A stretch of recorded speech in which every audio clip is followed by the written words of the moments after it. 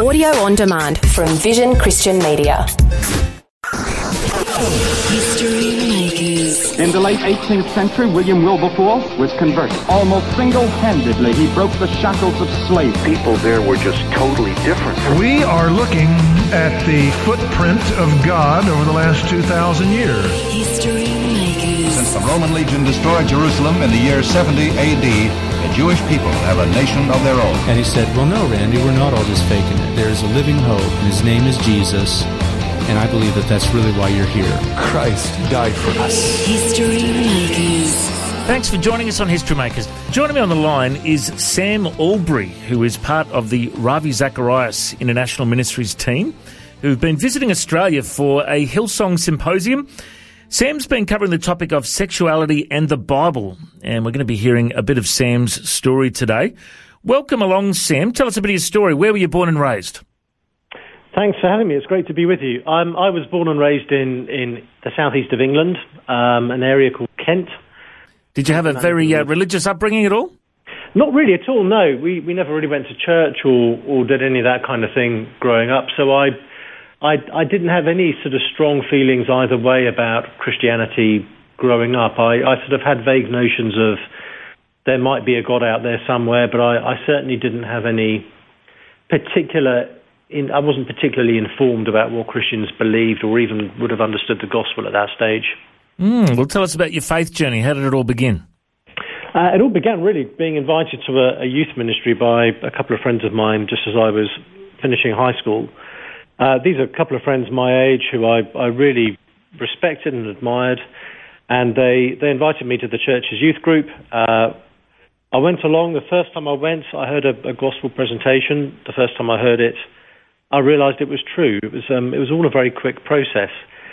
So I began to realise during that presentation that the vague idea of what I thought Christianity was about was entirely wrong. I'd assumed it was all about God being nice to good people rather than God being gracious to bad people. And so I immediately realised that this message I was hearing was so fundamentally different to anything I'd previously assumed about the Christian faith. And therefore I began to realise that the Jesus behind this message was far more compelling and actually much less easy than, again, the sort of vague image of Jesus I'd had in my head. So I very quickly began to kind of feel drawn to his message, and it was very shortly after that time that I kind of consciously gave my life to Christ. And was there a lot of noticeable changes in your life after that moment? It's hard for me to say. I mean, I was 17 years old at the time, just about to turn 18. I hope that, some immediate behavioural changes in terms of I started going to church regularly, started reading my Bible regularly, started praying, was suddenly in this entirely new world of Christian truth. And I remember it being such a thrilling adventure to begin to explore the Bible and this new faith that I had. So there are lots of changes in terms of immediate kind of Christian behaviour and service and that kind of thing. I hope my behaviour changed more generally.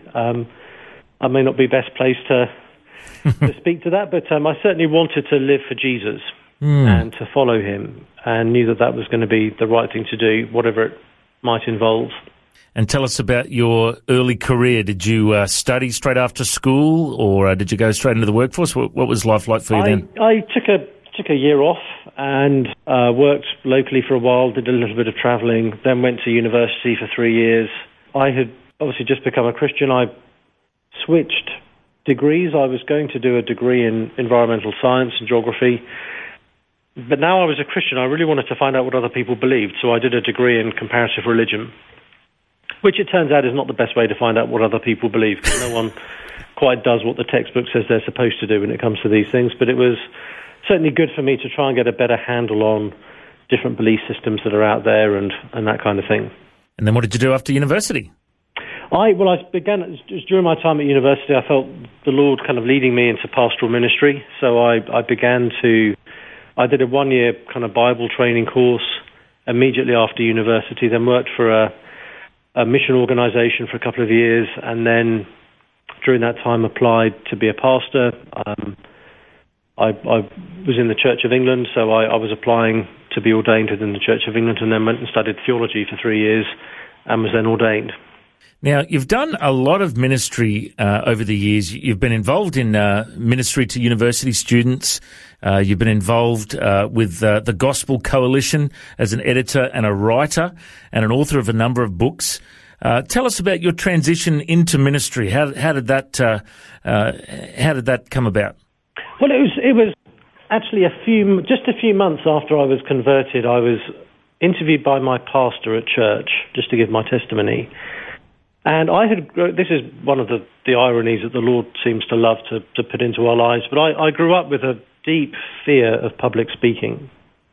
So I spent my high school career doing everything I could to avoid having to stand up and say things in front of other people. After I became a Christian, my pastor asked me if I'd be willing to be interviewed. I said I would be. I was sick with worry running up to that, but I noticed for the first time I had something I actually wanted to share in front of other people. And at the end of that interview, my pastor kind of just said to me as an aside, "You're going to be a preacher." That thought had never remotely entered my mind up until that point, but I knew from that moment that it was true.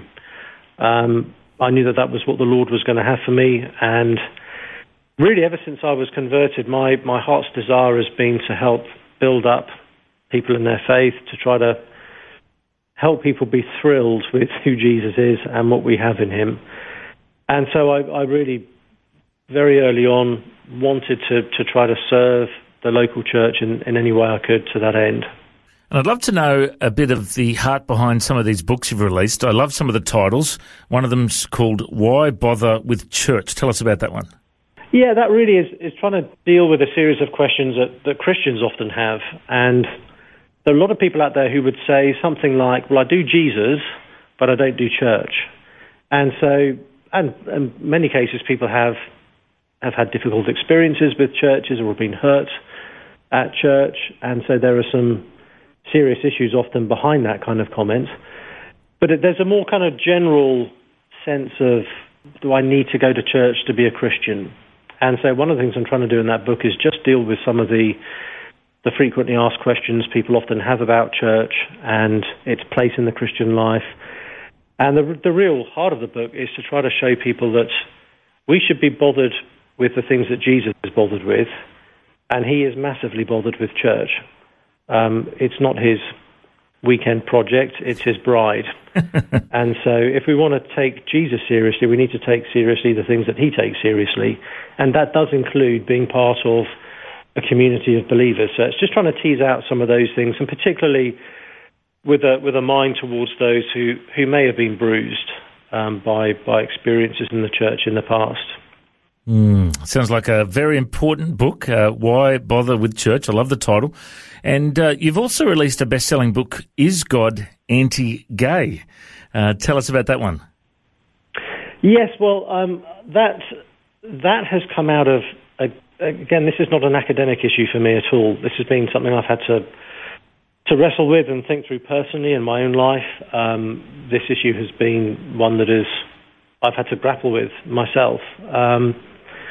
And so I felt that would give me, I hope, a unique perspective on the issue. I'm writing on the issue from the inside of it, as someone who has had experience of same-sex attraction for many years, and just trying to, again, help us as a Christian community understand some of the issues around human sexuality, what the Bible has to say.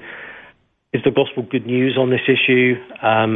And how we can better support people in our own church family for whom this is an issue, how we can make our churches places where people can flourish in their own discipleship, their own following of Jesus, where we can be a good witness on this, have clarity about what we believe, and I hope a sense of compassion and community as we walk with people through this kind of issue. So explain to us, what do you mean by the phrase same-sex attracted? Thank you. So I know for myself, the only real sexual and romantic feelings I've ever had have been for other men.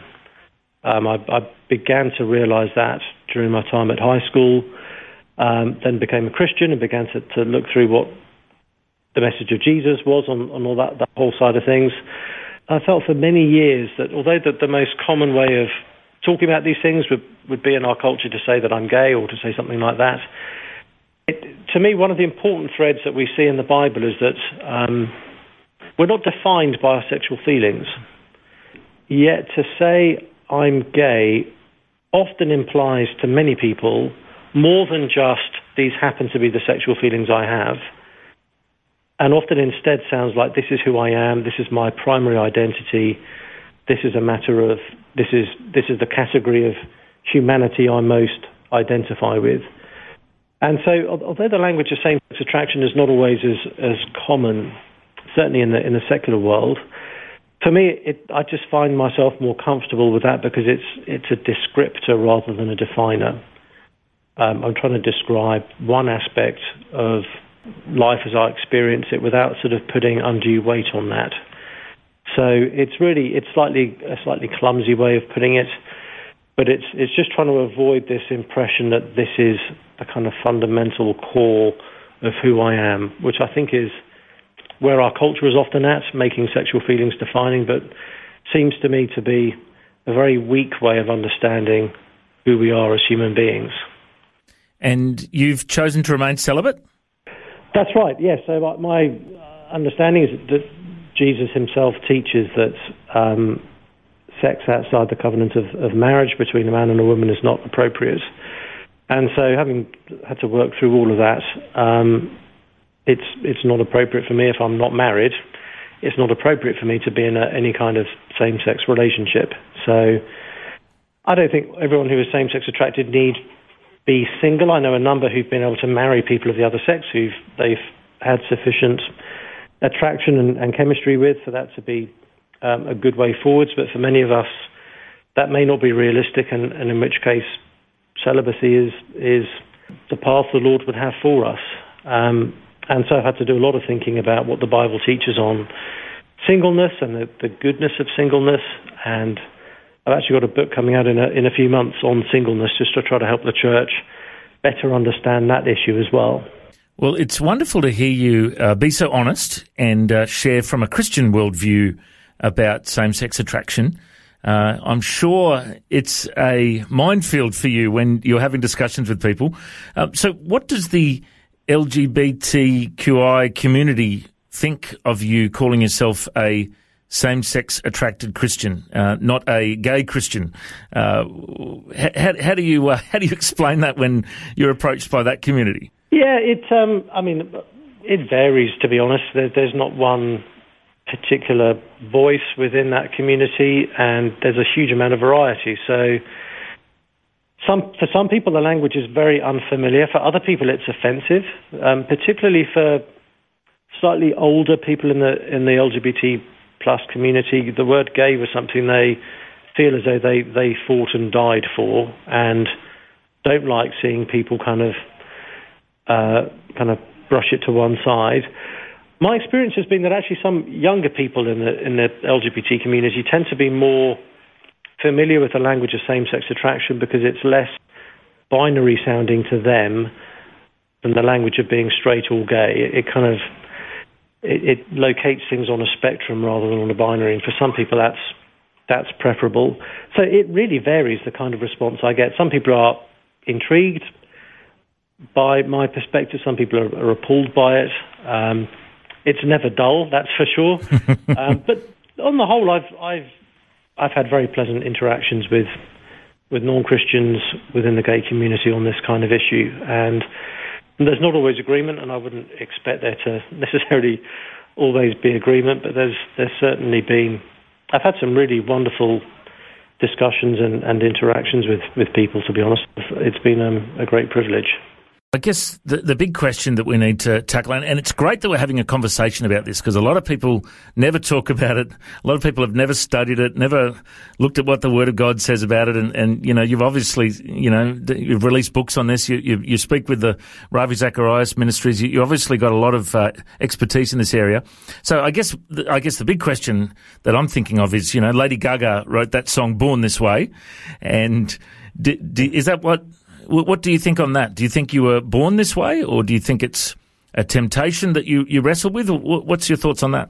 I'm not entirely sure, to be honest. I might have been. I mean, it feels like it's been there for as far back as I can remember, in one way or another, even way before puberty. It is certainly a temptation. Whether I was born that way or not actually doesn't make any difference, because we know from the message of Jesus that we all need to be born again because we weren't born right the first time anyway. And so even if there are certain propensities, certain feelings, certain inclinations that we were born with, that doesn't necessarily make those inclinations right, because we know that we've been born in a way that is, we're in need of spiritual rebirth. So we didn't come out right the first time anyway. And I don't think there's a consensus, certainly in the non-Christian world, I don't think there's a consensus yet on whether this is a genetic thing, whether people have a genetic predisposition to it, or whether it's environmental, or whether it's something else entirely. But for me, that is less significant, that the origins and cause of it, less significant than obviously how we respond to it and what God's Word has to say about it and how we live in the light of those things. And so do you think same-sex attraction is sinful? It depends what you mean by the attraction. If you mean, I don't think temptation itself is a sin. It can be, and often is sadly, the occasion for sin. I don't think it's a sin to be tempted in this way. The fact that any of us are tempted in the ways that we are is a sign that we have a heart that so easily goes after these things. But I don't think having the capacity to be same-sex attracted is itself a sin. I do think that the sexual desire for someone of the opposite sex is a sinful desire and needs to be resisted and repented of. But I don't think the experience of temptation itself is necessarily a sin. I see a number of places in the scriptures where there's a distinction between temptation and sin. The Lord's Prayer says we are to be delivered from temptation but forgiven for sin. James 1 says that temptation can give birth to sin. So I hope that helps. And I'm curious to read your book on singleness, which is coming out soon, because the reality is the Apostle Paul talked about it is a gift, and you can do more for God when you're single. That was part of his message, wasn't it? It was entirely, and the book is called 7 Myths About Singleness, and it's really aimed at the church. There's plenty of good books out there by singles, for singles. This is really, I hope, a book to help the church better think through this issue and better be a supportive community for single people. But one of the things is to show that actually singleness is a good thing in the New Testament. It's not we often treat it in the Christian world today as kind of a distant second best to being married, but as you say, there are certain opportunities and freedoms that come with singleness, and also certain challenges, let's be honest about that. But it's not intrinsically a bad thing, it's intrinsically a good thing, which is liberating, because it means whether we are married or single, we are experiencing the goodness of God in either of those gifts. Each comes with its own ups and downs, and the danger is that we compare the ups of one with the downs of the other. And I know a lot of Christians who compare the ups of marriage with the downs of singleness and don't realise that there are downs in marriage and ups in singleness. So we need to, and the Bible gives us a wonderfully realistic view of both marriage and singleness. So yes, I hope that will help the church just kind of be better equipped to think and behave on these kinds of things. Well, it's been wonderful to hear your story, and thank you for being so honest with us.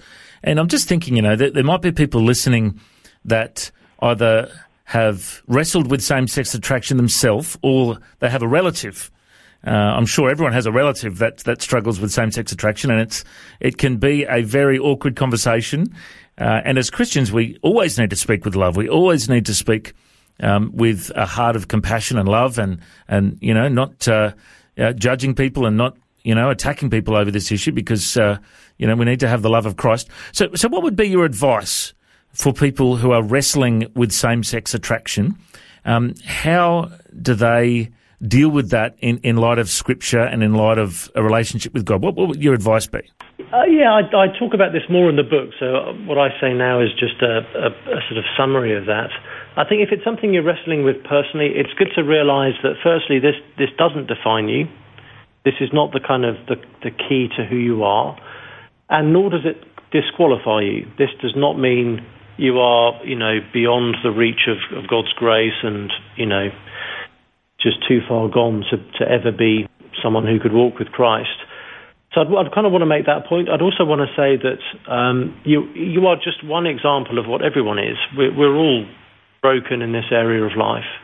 We're all disordered in this area of life. And so the gospel does level the playing field on this.